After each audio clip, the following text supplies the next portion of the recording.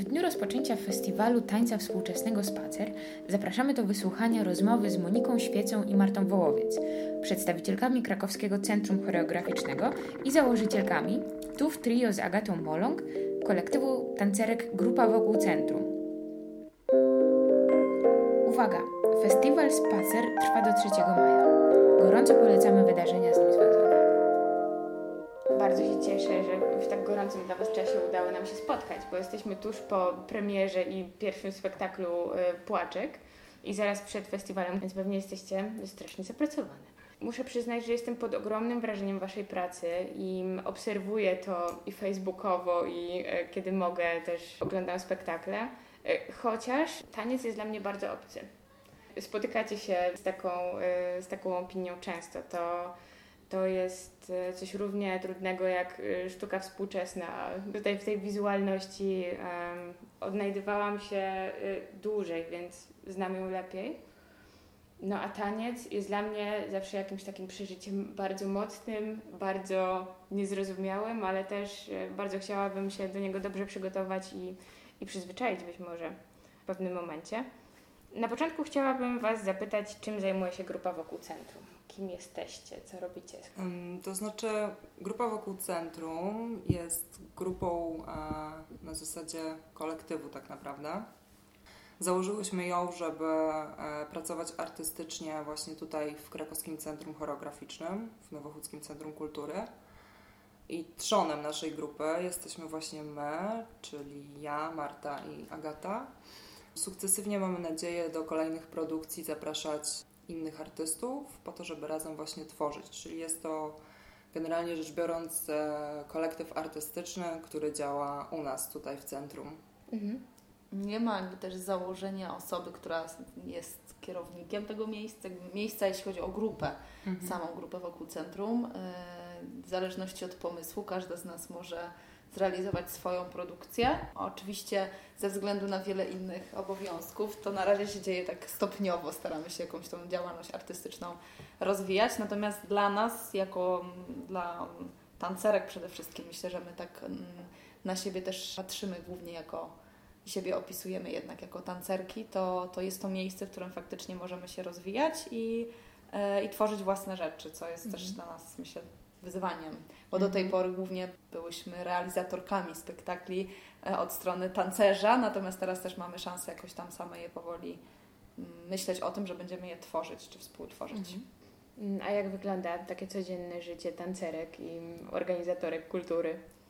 No to jest... Szaleństwo. Tak, to znaczy właśnie, tak jak Marta powiedziała, jeżeli jest się tancerzem, na przykład w zespole, i jest się po prostu tancerzem, znaczy nie po prostu, jest się aż tancerzem, tak, jest się tancerzem, to praca wygląda zupełnie inaczej niż wtedy, kiedy całość produkcji trzeba zorganizować. I my trochę teraz tak właśnie pracujemy, nawet nie trochę, tylko bardzo. Począwszy od jakiejś idei, konceptu, poprzez realizację spektaklu w sensie prób i zamknięcia całości, plus wszystkie czynności dookoła, czyli promocja przede wszystkim, kontakty, czyli cała nie tylko produkcja, ale też postprodukcja. Tym wszystkim się zajmujemy i faktycznie jest to bardzo, bardzo dużo pracy. Dzięki temu, że pracujemy w Nowochódzkim Centrum Kultury, to mamy też oczywiście wsparcie organizacyjne innych działów, więc też pracujemy w Miejskiej Instytucji Kultury, więc jest dużo, jakby nie patrzeć, różnego rodzaju biurokratyzacji. Musimy przejść przez papierki, przez księgowość. Dzięki Bogu możemy to tutaj wspólnie z innymi działami też robić, ale bardzo dużo faktycznie staramy się robić same, ponieważ jesteśmy osobami, które są najbardziej w temacie, tak? Więc faktycznie mamy pomoc, jeżeli chodzi o pisanie projektów, o marketing, właśnie o księgowość i tak dalej, ale bardzo dużo kontaktów, pomysłów wychodzi od nas i to się kończy tak, że też musimy bardzo dużo wobec tego włożyć też tej takiej pracy organizacyjnej w to. Nie można tego tak po prostu oddać, tak?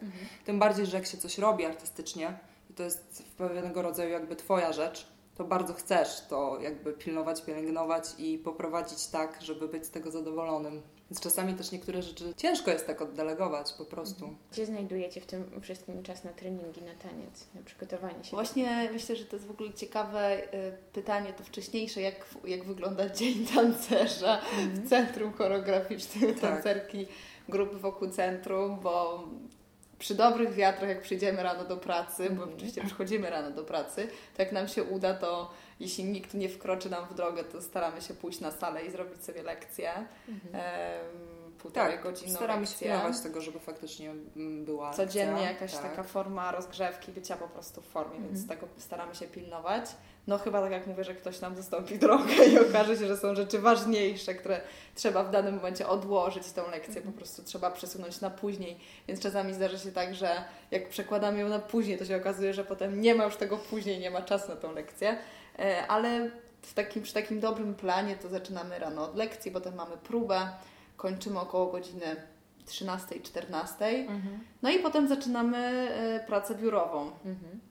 No i tutaj są kwestie właśnie związane z innymi dziełami do dogrania, czy jakieś materiały promocyjne, czy ustalenie właśnie, czy w ogóle sam przepływ informacji z innymi dziełami. To jest też coś, co nam dużo czasu zabiera i jakby tego czasu też dużo potrzebujemy, żeby te informacje wszystkie gdzieś tam przekierować. No a potem też najczęściej jest też tak, że każda z nas w danym dniu prowadzi wieczorem zajęcia. Więc zdarza się, że mamy dzień wolny wieczorem, ale zdarza się też tak, że jesteśmy tu do późna i po prostu trzeba poprowadzić lekcje czy próbę też dla naszych grup. No i tak cały dzień potrafi nam zlecieć. Oczywiście to jest taki dzień normalny, wtedy kiedy nie ma danego wydarzenia. Jak jest wydarzenie, to już w ogóle wszystko się zaburza. To już trzeba gdzieś jechać, to już trzeba właśnie jeszcze w międzyczasie wysłać miliony maili, a to z telefonu, z tramwaju, po prostu cały czas. Jakby to się nie kończy, bo też zależy oczywiście wszystkim na czasie. No i ten nasz czas pracy jest bardzo rozchwiany, nienormowany. Jakby nie też ma szans, żebyście się zmieściły w 8 godzinach. Nie ma. Czy to jest 12? Bardzo często tak. Znaczy, no nie każdego dnia, tak jak to... Też oczywiście jak to w przypadku takiej działalności, wszelkiego rodzaju spektakle, festiwale i wydarzenia tego typu dzieją się zazwyczaj w weekendy. Więc to jest jakby dodatkowa rzecz taka, że cały tydzień, nawet gdyby to było tam te 8 godzin, no to jeszcze weekend i tak, nie? A jak jest już festiwal, no to jest 12 godzin mniej więcej faktycznie codziennie, bo jest dużo wydarzeń, tak? Festiwale u nas są spore i całodniowe można powiedzieć, więc zazwyczaj to faktycznie zabiera dużo czasu. Ostatnio świętowałyście pierwszą rocznicę pracy też grupy, czy całego krakowskiego centrum choreograficznego? Grupy wokół centrum. Bo centrum powstało w 2014 w styczniu. Tak, i tak powstało centrum. Wtedy jeszcze tutaj był Krakowski Teatr Tańca, później teatr się z centrum rozstał. My zostałyśmy tutaj w centrum i właśnie z naszej potrzeby artystycznej też jakby wypłynęła inicjatywa do tego, żeby stworzyć grupę wokół centrum i pracować w takiej jakby strukturze, powiedzmy, kolektywu, więc zupełnie inaczej. Co udało Wam się zrobić przez ten rok? I tutaj rozdzielmy to na takie formalne kwestie, na przykład organizację festiwali, czy to, co robiłyście w ramach warsztatów, w ramach jakichś działań organizacyjnych, ale też potem chcę zapytać Was o Wasz osobisty rozwój. I to, ile z tego wzięłyście dla siebie, jak bardzo rozwinęła się jakby Wasze umiejętności techniczne. Organizacyjnie rzecz biorąc, faktycznie działamy można powiedzieć cyklicznie. I to nie jest kwestia nawet ostatniego roku, tylko też działań wcześniejszych, nawet jeszcze tych sprzed powstania centrum. Mianowicie tego, że co roku organizujemy wydarzenia większe, które są dla nas w jakiś sposób priorytetowe. Tak, i to jest właśnie konkurs choreograficzny 3-2-1 taniec. To jest festiwal tańca współczesnego Spacer i to jest festiwal rezydencyjny Ballet of Festival. Dodatkowo dochodzą do tego prezentacje spektakli na zasadzie impresaryjnej, czyli spektakle, które my zapraszamy. Dodatkowo dochodzą do tego oczywiście nasze produkcje, a także warsztaty jakieś takie pojedyncze, których ostatnio jest mniej, ale to też jakby weryfikuje rynek, więc tak to wychodzi. Zajęcia stałe popołudniowe, które też się zmieniają. Wakacje są też takim czasem, w którym też organizujemy inaczej trochę funkcjonujemy, bo mamy w zeszłym roku uruchomiliśmy taki projekt Małe Centrum Lata dla dzieci. I to było wydarzenie, które robiliśmy takie tygodniowe i też warsztaty, które my same organizowałyśmy przez wakacje. To były wakacyjne hartowanie też 2 tygodnie. Tak, więc to są jakieś takie stałe działania, które się gdzieś tam co roku powtarzają albo cyklicznie odbywają i które jakoś tam rozbudowujemy, zmieniamy, czy tak jak powiedziałam, też trochę dostosowujemy do rynku po prostu i do naszych możliwości oczywiście. Bardzo interesujące jest to, jak targetujecie te wszystkie zajęcia, bo program dla siebie mogą znaleźć takie osoby, które są zupełnie zielone, średnio zaawansowani i profesjonaliści. Tak, tu w warsztatach na to szczególnie zwracamy uwagę, dlatego że jest jednak dużo tych grup, które są na różnym poziomie i ludzie na różnym poziomie zaawansowania chcą się uczyć i to jest dla nas też fajne, że tych grup jest, że możemy w ogóle tak klasyfikować ludzi, że są ludzie, którzy są zieloni i chcą zacząć tańczyć, czy są osoby, które traktują taniec hobbystycznie, ale już trochę wiedzą więcej, więc mogą być zaklasyfikowane do tej grupy średnio zaawansowanej. Teraz trochę się sytuacja tańca trochę zmienia, jeśli chodzi o warsztaty, dlatego że jednak rozwija się w Polsce powoli nurt profesjonalny, czyli są szkoły wyższe, gdzie tancerze mogą się uczyć tańca profesjonalnie. Jest to jest dość duży krok, który jeszcze już za naszych czasów, jak przychodziliśmy na studia, to już się to działo, ale działo się to jeszcze w takim stopniu mało, że tak powiem, popromowanym. Teraz już jest to gdzieś tam coraz bardziej widoczne, dlatego my też, a jeszcze może kilka lat przed nami, ten okres jakby osób, które szły wtedy na studia, no to jednak polegały głównie na takiej właśnie edukacji warsztatowej. Natomiast teraz przez to, że już jest coraz więcej szkół, ludzie też coraz odważniej wyjeżdżają za granicę studiować taniec, to przez to jednak jest odczuwalne, że tych osób tak troszkę z roku na rok na warsztatach jest coraz mniej. Jak w ogóle zaczęła się Wasza przygoda z tańcem, zanim przejdziemy do ostatniego roku właśnie? W ogóle? Tak. To jest najśmieszniejsza historia. Ja zaczęłam tańczyć w zespole dziecięcym, który miał cudowną, uroczą nazwę Jelonkowe Różki. Miałam wtedy 6 lat, jak do tego zespołu doszłam. I tak przez kilka lat z tym zespołem jeździłam na różne festiwale, już występowałam na scenie, to była bardzo ważna wtedy dla mnie w ogóle działalność. Potem niestety ten zespół został rozwiązany, na jego miejsce został powołany kolejny i tak jakby zaczynając właśnie od zespołów tanecznych, to gdzieś taki początek był u mnie chyba taki najbardziej. Czyli też taka potrzeba bycia w grupie na pewno. A ten profesjonalny to wydaje mi się, że tak jak myślę o tym, że mogłabym gdzieś to umiejscowić w czasie, to myślę o Teatrze Muzycznym Kapitol we Wrocławiu, to już tam już tak do takiej bardziej profesjonalnej grupy zaczęłam chodzić na zajęcia i potem bo tam przez kilka lat byłam, potem przyjechałam do Krakowa i tutaj już przy Krakowskim Teatrze Tańca razem się też zresztą spotkałyśmy na zajęciach u Eryka Makochona. I to też był taki ważny czas ku profesjonalizacji jakby w ogóle tańca dla mnie. Jelonkowe Różki to był Dom Kultury? Co to było? No to był samorządowy ośrodek kultury, bo to było na wsi. No. Więc nawet to nie było domów kultury takich. Właśnie, bo ja też zaczęłam oczywiście w zespole takim dziecięco-młodzieżowym u siebie w Chełmie, w estradzie dziecięcej. Jest taka nazwa trochę może bardziej, ale tak, i to też był zespół, który pracował też w Domu Kultury i tak dalej, co jakby dla mnie jest też takie symptomatyczne trochę, że właśnie zaczyna się od zespołów często gdzieś tam domokulturowych. Szczególnie w tych takich miejscowościach, które nie mają dostępu do jakichś właśnie szkół baletowych.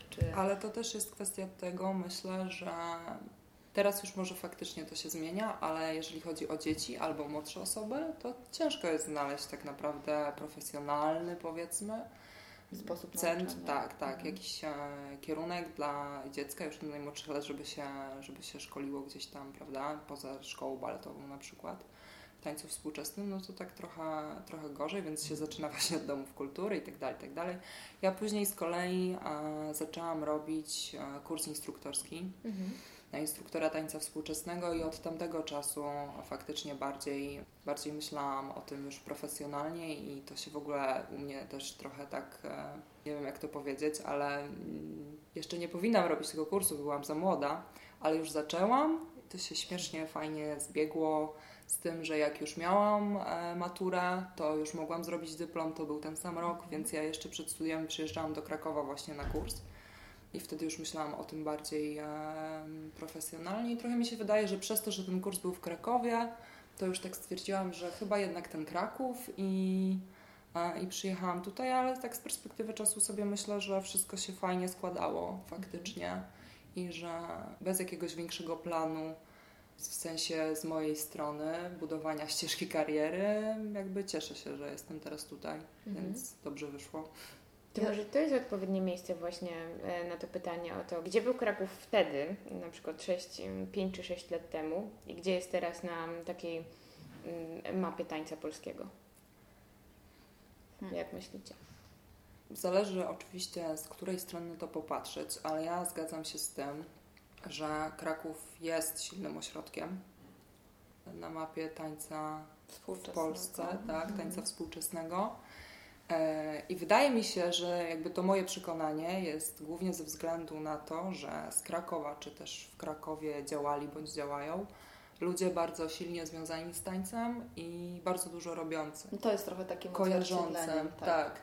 Kojarzące to jest właśnie z Krakowem i z takimi też dużymi nazwiskami, więc jakby ludzie dla mnie stanowią tutaj taki wyróżnik, że oni są z Krakowa lub działali w Krakowie. Instytucjonalnie jest trochę słabiej w porównaniu do innych miast, a chociaż tych miast wielu też nie jest takich, do których możemy się porównywać, że jesteśmy jakoś dużo gorsi, ale na przykład jak ja jeszcze mieszkając we Wrocławiu, to za bardzo tam jakby pamiętam, że ludzie też tancerze z Wrocławia mówili, że oni nie mają wyboru, że mają jedno miejsce, w którym mogą tańczyć, to był wtedy właśnie tak naprawdę scena tańca współczesnego przy Teatrze właśnie Kapitol. I tam większość tancerzy się jakby kumulowała przy tym miejscu i za bardzo alternatywy innej jakiejś nie było. A już wyjeżdżając do Krakowa pamiętam, że już gdzieś tam mnie naprowadzano, że w Krakowie to super, bo możesz Iwona Olszowska, Kasia Skawińska, Eryk Makochon. Jakby już padały nazwiska różne, które dawały jakąś możliwość w ogóle wyboru albo zastanawiania się, gdzie, od kogo gdzieś tam można czerpać. I faktycznie tutaj ludzie, w szczególności to środowisko krakowskie, ciągną do góry, natomiast instytucjonalnie od zawsze było słabo, taka jest prawda, bo ani nie mamy za bardzo, nie ma też na przykład szkoły baletowej takiej w Krakowie, publicznej, która by umożliwiała już jakiś tam rozwój tancerzy, dawała taką szansę i potem już też tak samo jest luka, no jest szkoła aktorska, która w pewien sposób, no gdzieś tam się te ścieżki teatr, taniec cały czas łączą, natomiast krzyżują, ale instytucjonalnie to do dzisiaj jest ciężko. No tak naprawdę Centrum Choreograficzne jest jedyną taką instytucją, która działa częścią instytucji, która jakoś o ten taniec bardziej dba. No mamy jeszcze Krakowie, która też zajmuje się tańcem, ale innym, więc trochę to inaczej wygląda. Na inne rzeczy też zwraca uwagę, więc... Tak. To znaczy faktycznie, jeżeli chodzi na przykład o pokazywanie tańca, tak, w sensie granie spektakli w Krakowie i tak dalej, to faktycznie miejsce można było znaleźć swoje tutaj w NCK-u, można było znaleźć w SCKM-ie i tak naprawdę te parę lat temu jeszcze na pewno na tym się kończyło. Tak. Teraz już jest troszkę lepiej. Tak, większych wydarzeń to faktycznie na przykład niecyklicznych, gdzieś się znalazły pieniądze, to się coś organizowało, wiadomo, więc to tak trochę kulało, można powiedzieć. Teraz jest już inaczej. Teraz jest już lepiej. Są też, mam nadzieję, że między innymi nasze wydarzenia, które są po prostu kojarzone, które przez tą na przykład cykliczność jakoś wrastają w świadomość i w taką tak zwaną mapę kulturalną miasta. I to właśnie, tak jak mówię, gdzieś rzeczy, które my organizujemy, czyli te festiwale, które wspomniałam, ale też na przykład duży festiwal Kroki w Mosie, Też cały czas dobrze działająca scena w SCKM-ie. Czy nowe instytucje też, które gdzieś tam na ten taniec się otwierają, czy na przykład Klikoteka, która niedawno... W AIS-ie też się zdarza. Tak, więc można spotkać taniec częściej, w większej formie. No ale to też jest tak jakby pytanie, nie? Czy na przykład właśnie festiwalizacja to jest dobry kierunek, czy brak stałego miejsca to jest jakiś postęp, no niekoniecznie. No więc jesteśmy na jakiejś drodze, nie? Mam nadzieję, że z dobrym celem i bliskim.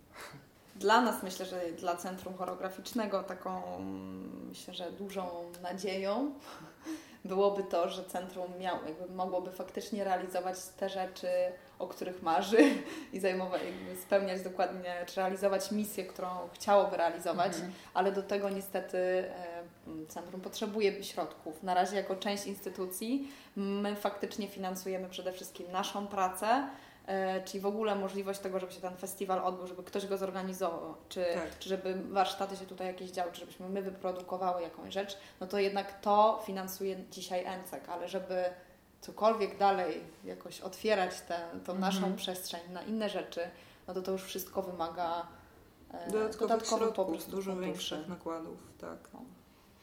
Które oczywiście zdobyć jest bardzo ciężko z wielu względów. No i faktycznie po prostu bardzo dużo rozbija się o pieniądze i też o taką przychylność, mając na myśli tą drogę. Mam nadzieję, że właśnie to też idzie w tą stronę, że widzimy potrzebę, bo przez bardzo, bardzo długo mam wrażenie, że takiej potrzeby nie było właśnie widać. Że mimo silnego środowiska, na przykład w Krakowie, czy to ze strony miasta, czy jakby właśnie instytucji tutaj działających, to było trochę takie, nie wiem, niewygodne, może niekoniecznie jakieś priorytetowe i dlatego było trudno. A ważna jest też ta świadomość, że taniec współczesny jest dla wszystkich. Niekoniecznie może w warstwie praktycznej, ale przecież na spektakl może przyjść każdy. Że to nie jest tylko rzecz na przykład dla dorosłych, stąd te inicjatywy dla dzieci. Edukację u podstaw. Tak, trochę to tak wygląda. Edukacja artystyczna, której nie ma w szkole. Tak. Czy w ogóle próba otwierania tańca dla właśnie młodzieży po to, żeby mieli w ogóle jakby nawyk, czy jakby pomysł im wszedł do głowy, że mogą przyjść zobaczyć spektakl teatru tańca, bo nie ma takiej świadomości zupełnie. No, więc póki nie ma scen właśnie repertuarowych, to też ciężko coś takiego wyrabiać, nie? Jakby ktoś, nie pamiętam już kto to powiedział, ale to tak mi utkwiło w głowie, że no przecież jak chcesz zobaczyć film, no to totalnie wiesz, do którego kina możesz uderzyć, a jak chcesz zobaczyć spektakl teatru tańca, to gdzie sprawdzisz, nie? Tak. No, dopóki nie będzie sceny repertuarowej, to tak będzie. Udało Wam się wyprodukować 2 autorskie spektakle i bardzo proszę o opowieść. Tak, na czym polegała magia, na czym polegają płaczki, skąd miałyście do tego inspirację, co było Waszym pierwszym pomysłem w jednym i w drugim przypadku? Ja myślę, że to nie będzie takie proste do opowiedzenia bez tak naprawdę autorki głównej, Agaty Molon, która jest choreografem obu spektakli i też kierownikiem centrum. Jest najbardziej doświadczoną i naszą starszą koleżanką, która się pierwsza podjęła próby choreograficznej na nas. I pierwszy to był duet, w którym tańczę ja z Moniką, który robiłyśmy w ogóle bardzo długo, bo praca nad tym spektaklem trwa chyba ze 3 lata. W taki sposób on się tak składał powoli, potem miał znowu chwilę przerwy, potem znowu gdzieś tam wracałyśmy do pracy. Aż w końcu chyba zmotywowało nas to, że mamy festiwal i że musimy się zebrać i po prostu pokazać, że zdecydowałyśmy, żeby była grupa wokół centrum, żeby powstała, I że to będzie pierwsza premiera, więc tak się to zrodziło. Też fajne było to rozwleczenie w czasie w pewien sposób, bo naprawdę dużo rzeczy można było próbować, bo robiłyśmy mnóstwo. Wszystko. Tak naprawdę mamy mnóstwo materiału niewykorzystanego, jeszcze 3 spektakle z tego można by było zrobić. W sensie takiego researchu i w ogóle jakby próby też to jest, dla mnie to jest taki duet bardzo duetowy, że tak powiem, więc ten cały czas, który spędziłyśmy na pracy też ze sobą, jako 2 osoby na scenie, mam nadzieję, że to jest właśnie ten efekt tego spektaklu. To jest też spektakl, który w głównej mierze, tak wydaje mi się, opierał się na początku o taką pracę nad uwagą, nad wzrokiem i jak poprzez wzrok albo poprzez patrzenie na coś lub nie patrzenie na coś możemy uwagę jakoś skupiać czy prowokować. I myślę, że tak na początku jakby cała pierwsza część tego duetu jest tak zrobiona, że my w ogóle jakby nie patrzymy na siebie w żaden sposób, a jakby poruszamy się dokładnie w moim mniemaniu tak samo. I była taka sytuacja, w momencie, w którym Monika złamała rękę. I nie mogłyśmy zagrać spektaklu. I poszłam na próbę z Agatą. Był taki pomysł, że Agata się zacznie uczyć tego spektaklu i wejdzie ze mną jakby żeby była jakaś osoba rezerwowa na ten spektakl. I pamiętam, że to było bardzo zabawne, bo Agata jakby totalnie pamiętała inne rzeczy. Jako choreograf mogła jakby decydować, co tutaj będzie, jakby że ona chciałaby, żeby to było tak. Ja mówię, no ale wiesz co, no ale ja z Moniką na pewno robię to inaczej, więc nie wiem, jak chcę, żeby to wyglądało. Chciałam się nauczyć Moniki. Tak, a też pewnie było jej trochę ciężko, bo jednak jest choreografem, a teraz musi się uczyć od swojej tancerki, swojego ruchu. Tak. Więc to było zabawne bardzo.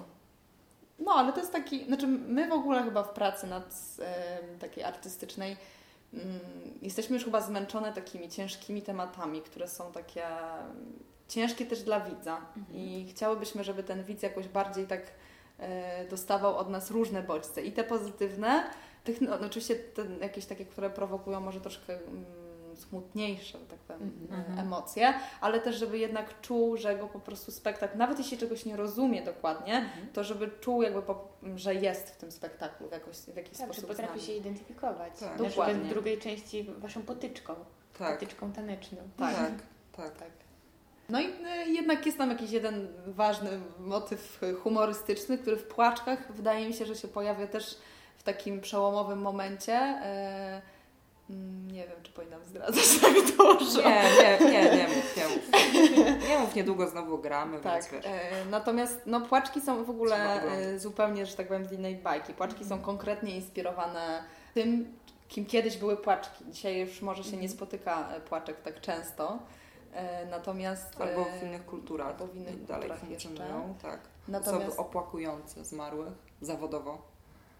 I my trochę tak próbowałyśmy się z tym zmierzyć też jako aktorki, które też w pewien sposób jakoś emocje muszą na scenie wywoływać nagle. Trochę Płaczka jest też przykładem świetnym gry aktorskiej.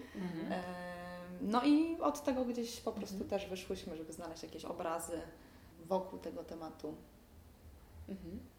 Wyczytałam, że na te spektakle mogły wpływać właśnie wasze wcześniejsze doświadczenia warsztatowe. I chciałam zapytać, co było dla was takim najważniejszym doświadczeniem? Czy na przykład z których warsztatów czerpiecie jak najwięcej jeszcze do dzisiaj?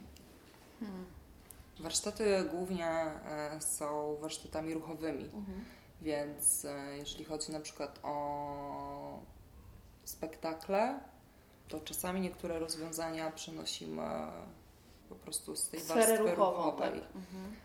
Nie wiem, czy jestem w stanie podać jednego nauczyciela, który mi coś tak bardzo mocno uświadomił, albo jeden warsztat, jedno miejsce, bo to są sumy jakichś różnych zdarzeń. Też bardzo często się spotykamy z tym, że tą samą rzecz można wytłumaczyć na miliony sposobów, więc też ciężko powiedzieć, kto ci to pierwszy powiedział, w jaki sposób. Ale na przykład powiedział to od innej strony, więc to też było pomocne. Jakby nie patrzeć, jest też tak wiele różnych odnóg i rodzajów tańców współczesnym, że to też jest fajne, że z każdego można wziąć coś innego. Ciężko byłoby tak określić jedno. No teraz jesteśmy po takim, myślę, że też ten rok trochę nam właśnie przyniósł nam trochę takich fajnych wyjazdów, na które miałyśmy chrapkę już od dawna, a jakoś tak zmotywowałyśmy się też same, że no bo jednak jest to też dość spora inwestycja finansowa, nie ma co tu kryć. Finansowa, czasowa. Jeśli chce się też pojechać wszystko gdzieś za granicę, bo do właśnie jakiegoś konkretnego nauczyciela, no to wymaga i czasu, i jakichś funduszy, ale udało nam się pojechać najpierw do Brukseli, na warsztaty z repertuaru Ultimy Wes, który już też od dawna o tym myślałam. Naszych idoli po prostu. Nie, ale to też tak na przykład jest, że wiesz, jeżeli ja pamiętam, jak robiłyśmy podłogę właśnie w Maki I dla mnie to są rzeczy jakby bardzo podobne, stamtąd wzięte. Więc wiele faktycznie warstwy ruchowej, rozwiązań i pracy, jaką nawet wtedy wkładałyśmy. Nawet może nie jakby samych rozwiązań, tylko jakby poczucia konkretnego z pracą. Na tak, techniki po prostu. Tak, no, to było powiedzmy stamtąd w jakiś sposób. Także fajnie. Później udało nam się zaliczyć kolejny wielki festiwal, taki, na którym każdy tancerz tańca współczesnego przynajmniej raz w życiu powinien jakby być. Tak, koniecznie. Co to było? Impuls Dance w Wiedniu. Więc też pojechałyśmy, legendarnie. Mieliśmy taki w ogóle trip za legendami tańca. Tak. Najpierw Ultima Ves, potem repertuar Rosas. Właśnie w Wiedniu też bardzo... No i też na przykład widzisz Rosas, praca nad precyzją, tak? Taką... I kolejna rzecz, która gdzieś tam Ci w głowie zostaje i myślisz sobie, powtórzenia, to tamto, tutaj ciężar tak, ten kierunek tak. I to później gdzieś tam też wykorzystujesz w swoim ruchu już budowanym, nie? Jakby można powiedzieć, że to jest dla mnie też jakaś tam kolejna rzecz ważna.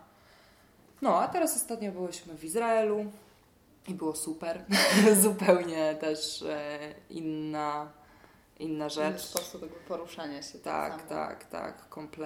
Kompletnie inaczej. Też kolejna rzecz, bym powiedziała, gdzie trzeba ją sobie odhaczyć na swojej tam bucket list, czyli Gaga Intensive jeszcze u źródła, czyli w Tel Awiwie. Z samym mistrzem Ohadem. Niedługo powinien być film. Polecamy, widziałyśmy w Izraelu. Mr. Gaga. Jedny z pierwszych w Polsce. Nie mogłyśmy sobie odmówić, żeby zobaczyć nawet z napisami hebrajskimi. Tak. Tak, to było bardzo, bardzo ciekawe przeżycie. W ogóle sam Izrael chyba też byliśmy tam najdłużej z tych wszystkich wyjazdów. W Wiedniu byliśmy tylko na weekend. W Brukseli byliśmy około 5 dni warsztatów. Tak, coś tydzień. Natomiast w Izraelu troszkę tam, nie wiem, z 1,5 tygodnia chyba byliśmy i 7 dni było takich intensywnych codziennie warsztatów.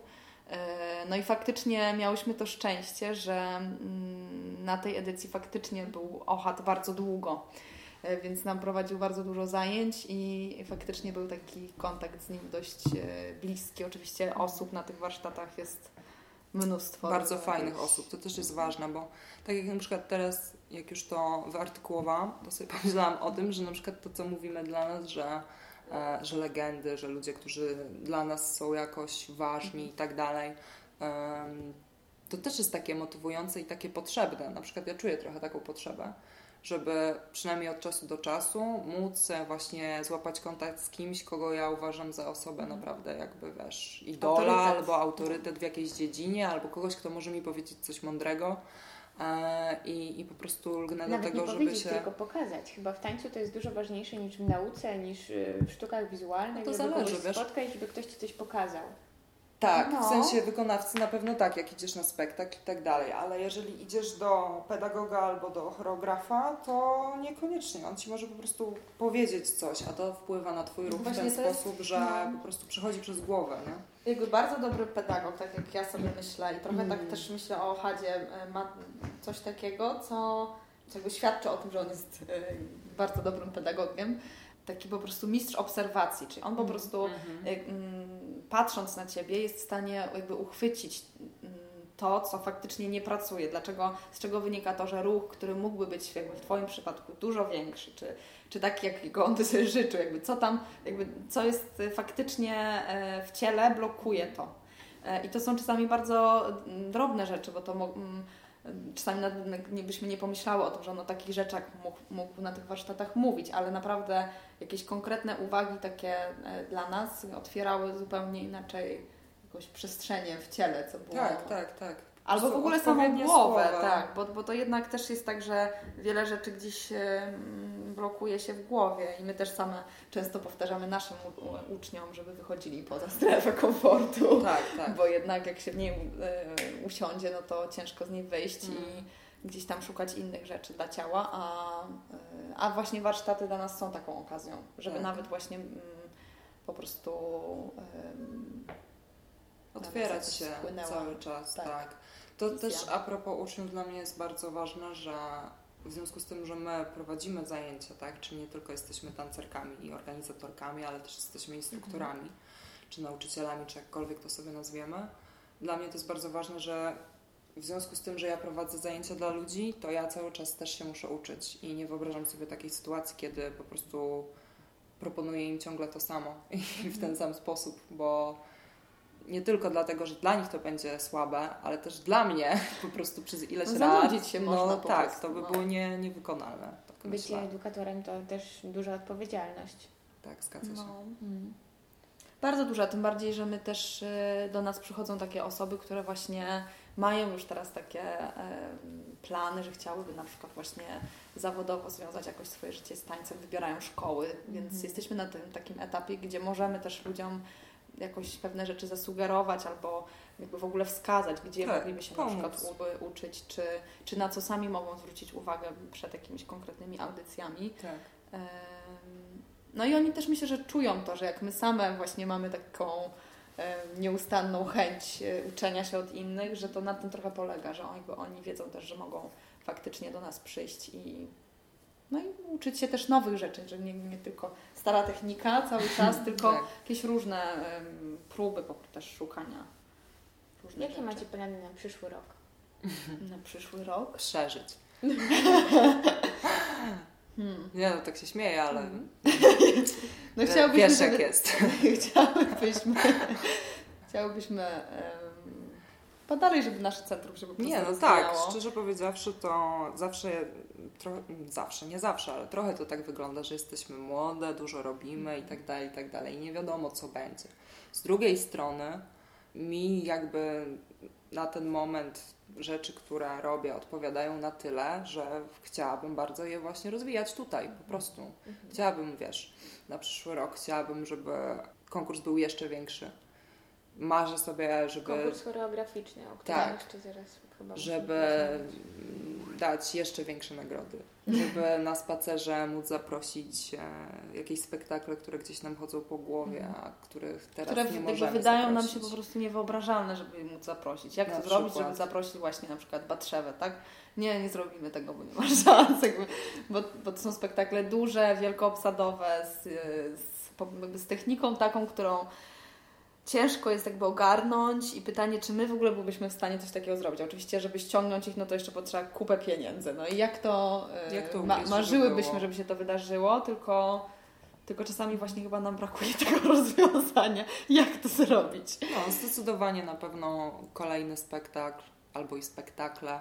To jest plan na przyszły rok, ewidentnie jakby do rozważenia, nie tylko jakby naszym sumptem, ale też właśnie w tym rozszerzeniu.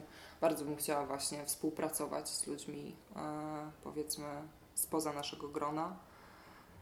Więc tak, przyszły rok. Gdzie można Was spotkać w najbliższym czasie? U nas oczywiście. Zbliża się teraz festiwal Kroki. Na festiwalu Kroki będziemy gościnnie, natomiast zbliża się też nasz festiwal, czyli Festiwal Tańca Współczesnego Spacer.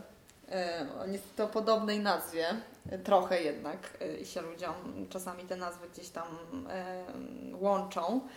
Właśnie mój błąd. Spacer zbliża się wielkimi krokami, tak. Czasami już się śmieliśmy się z tego określenia, ale trochę tak jest. Spacer też jest takim festiwalem jednak bardziej nastawionym na warsztaty i w tym roku akurat mamy też taką trochę inną drogę wybrałyśmy, bo oczywiście mamy też ten trzon tańca współczesnego na warsztatach. Zaprosiliśmy w tym roku Sebastiana Gęburę i Gosię Mielek do poprowadzenia warsztatów z techniki i choreografii właśnie w tańcu współczesnym. Natomiast otworzyliśmy się trochę też właśnie w inną stronę i mamy w tym roku też warsztaty z breakdance'u czy z b-boyingu, z parkour i acrobatic circus movement, więc trochę takie w inną stronę. Stąd też tegorocznym hasłem festiwalu jest Spacer na rękach.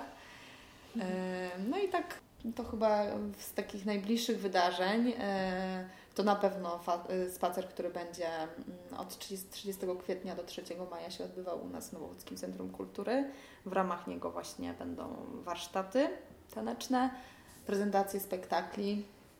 Tak, 4 dni. 4 dni pełne tańce oczywiście, jak co roku na weekend majowy. I tak, a propos właśnie warsztatów, to też mi się tak nasuwa, że Taniec współczesny oczywiście, bo to jest nasz trzon, to jest rzecz, którą się zajmujemy i tak dalej, ale myślę, że to też jest ważne i ciekawe, żeby otwierać się na inne możliwości i żeby właśnie wyciągać z nich to, co może być przydatne, bo spacer w tym roku właśnie proponuje rozwiązania na rękach, powiedzmy, i te rozwiązania można jak najbardziej przekładać właśnie do swojej praktyki i też tańca współczesnego. I w związku z tym zapraszamy oczywiście tancerzy, którzy nas już znają, których my już znamy, którzy byli na warsztatach i tak dalej, ale też zapraszamy osoby, które chciałyby po prostu w innej technice się trochę poruszać i znaleźć dla siebie coś ciekawego. To jest też takie otwieranie się na innych ludzi. I jak zawsze spektakle, których mamy całkiem sporo. I generalnie myślę, że w ogóle program się rysuje ciekawie. Także będzie co oglądać. Widownię mamy ogromną, ponieważ wszystkie spektakle odbywają się w tym roku na scenie NCK-u. Widownia tam ma 560 miejsc. Chyba, nie wiem czy skłamałam, ale około 600. Tak. Więc byłoby cudownie, jakbyśmy mogli tą całą widownię zapełnić ludźmi, więc serdecznie zapraszamy. Chciałobyśmy bardzo, żeby taniec był chętnie oglądany przez ludzi. Myślę, że propozycje są takie, że naprawdę warto je zobaczyć i ten taniec po prostu trochę poznać bardziej, bo jednak jest cały czas takie poczucie, że ludzie się boją tańca współczesnego, bo go nie rozumieją i chyba też go trochę przeraża ludzi to, że tego nie rozumieją, ale to... No właśnie jakby to było coś złego, że czegoś się nie zrozumiało. To jest takie przyzwyczajenie też do tego, że jeżeli jest klucz, to trzeba się w niego wstrzelić. A prawda jest taka, że w tym przypadku nie ma klucza i tak mi się wydaje. Albo jest jakieś założenie artysty, choreografa czy tancerza, ale to niekoniecznie musi być to, co ja odczytam i tu nie ma, że tak powiem, niczyjej winy. Ale ludzie się boją się jakby... A też odbiorca zapomina o tym, że tak, taniec współczesny należy do sztuki współczesnej, ale jednak odbierasz go fizycznie. Nie musisz go rozumieć jakoś bardzo mocno, nie? To jednak są ruchy. Jakby jest inny klucz. No, że można bardziej faktycznie go po prostu też poczuć, że tak powiem, jakby odczuwać też wrażeniowo go wziąć dokładnie. do siebie i tyle, jakby nie intelektualnie, tematowo i w ogóle to jest też coś, ideowo. o czym się mówi nie wiem, czy też przy spektaklach teatralnych pewnie też, o tak zwanym tym trzecim montażu, który robi widz, tak? Czyli my jakby jako twórcy tworzymy spektakl, a to jeszcze jak sobie widz, które rzeczy ze sobą pozostawia, to jeszcze jest jego inwencja. Więc tak dlatego też jakby odbiór każdej osoby pewnie będzie inny. Oczywiście im więcej się tych spektakli ogląda, tym też te narzędzia jakoś są, a artystów są łatwiej po prostu gdzieś tam się je wychwytuje, ale myślę, że jak ktoś zobaczył kiedyś nie za dobry spektakl teatru tańca, to zapraszamy, żeby mógł się jeszcze przekonać. Dać mu szansę po prostu, bo to jest jakby też samo zapętlające się koło, które sprawia, że w Polsce nie ma pieniędzy na taniec, powstają małe spektakle. Często właśnie też bardzo mało obsadowe. Też jest dużo takich spektakli, które są tak bardzo jakby intelektualne, że widz się właśnie ich boi się tego, że ich nie zrozumie. Za granicą jest to trochę fajniej to wygląda, bo jednak robi się duże spektakle, które można też spokojnie odbierać właśnie wrażeniowo, bo one dają efekt wow, o który my też jakby chcemy dbać i chcemy, żeby widz też mógł takie spektakle oglądać, więc myślę, że w ogóle w maju i u nas na festiwalu takie spektakle będą prezentowane. Na pewno też na festiwalu w Małopolskim Ogrodzie Sztuki Kroki też będą takie spektakle i dla dobra tańca zapraszamy i tu. Do skutku. Właśnie takiego uważnego i odważnego odbioru. Dokładnie. Dawania szansy przede wszystkim. To tak jest. Ile razy byliśmy w kinie i widzieliśmy słaby film. Miliony, ale i tak pójdziemy do tego kina, nie? Bo znajdzie się taki, to będzie dobry. Właśnie. Prawda? A jak pójdziemy raz na słaby spektakl, to później już jesteśmy tak zrażeni, niekoniecznie nam się chce. A co ciekawe, ceny biletów na przykład na festiwalu to są ceny biletów jak biletu do kina, nawet tańsze. Tak. Więc generalnie myślę, że tu finansowy aspekt akurat nie jest jakoś wielką przeszkodą. Więc do zobaczenia w maju na spacerze, później na krokach. Dziękuję Wam za rozmowę. To było bardzo interesujące dla mnie. Bardzo zachęcające. Będę próbować do skutku oglądać. Naprawdę. Dzięki wielkie. Super. Bardzo się cieszymy. Udało się namówić.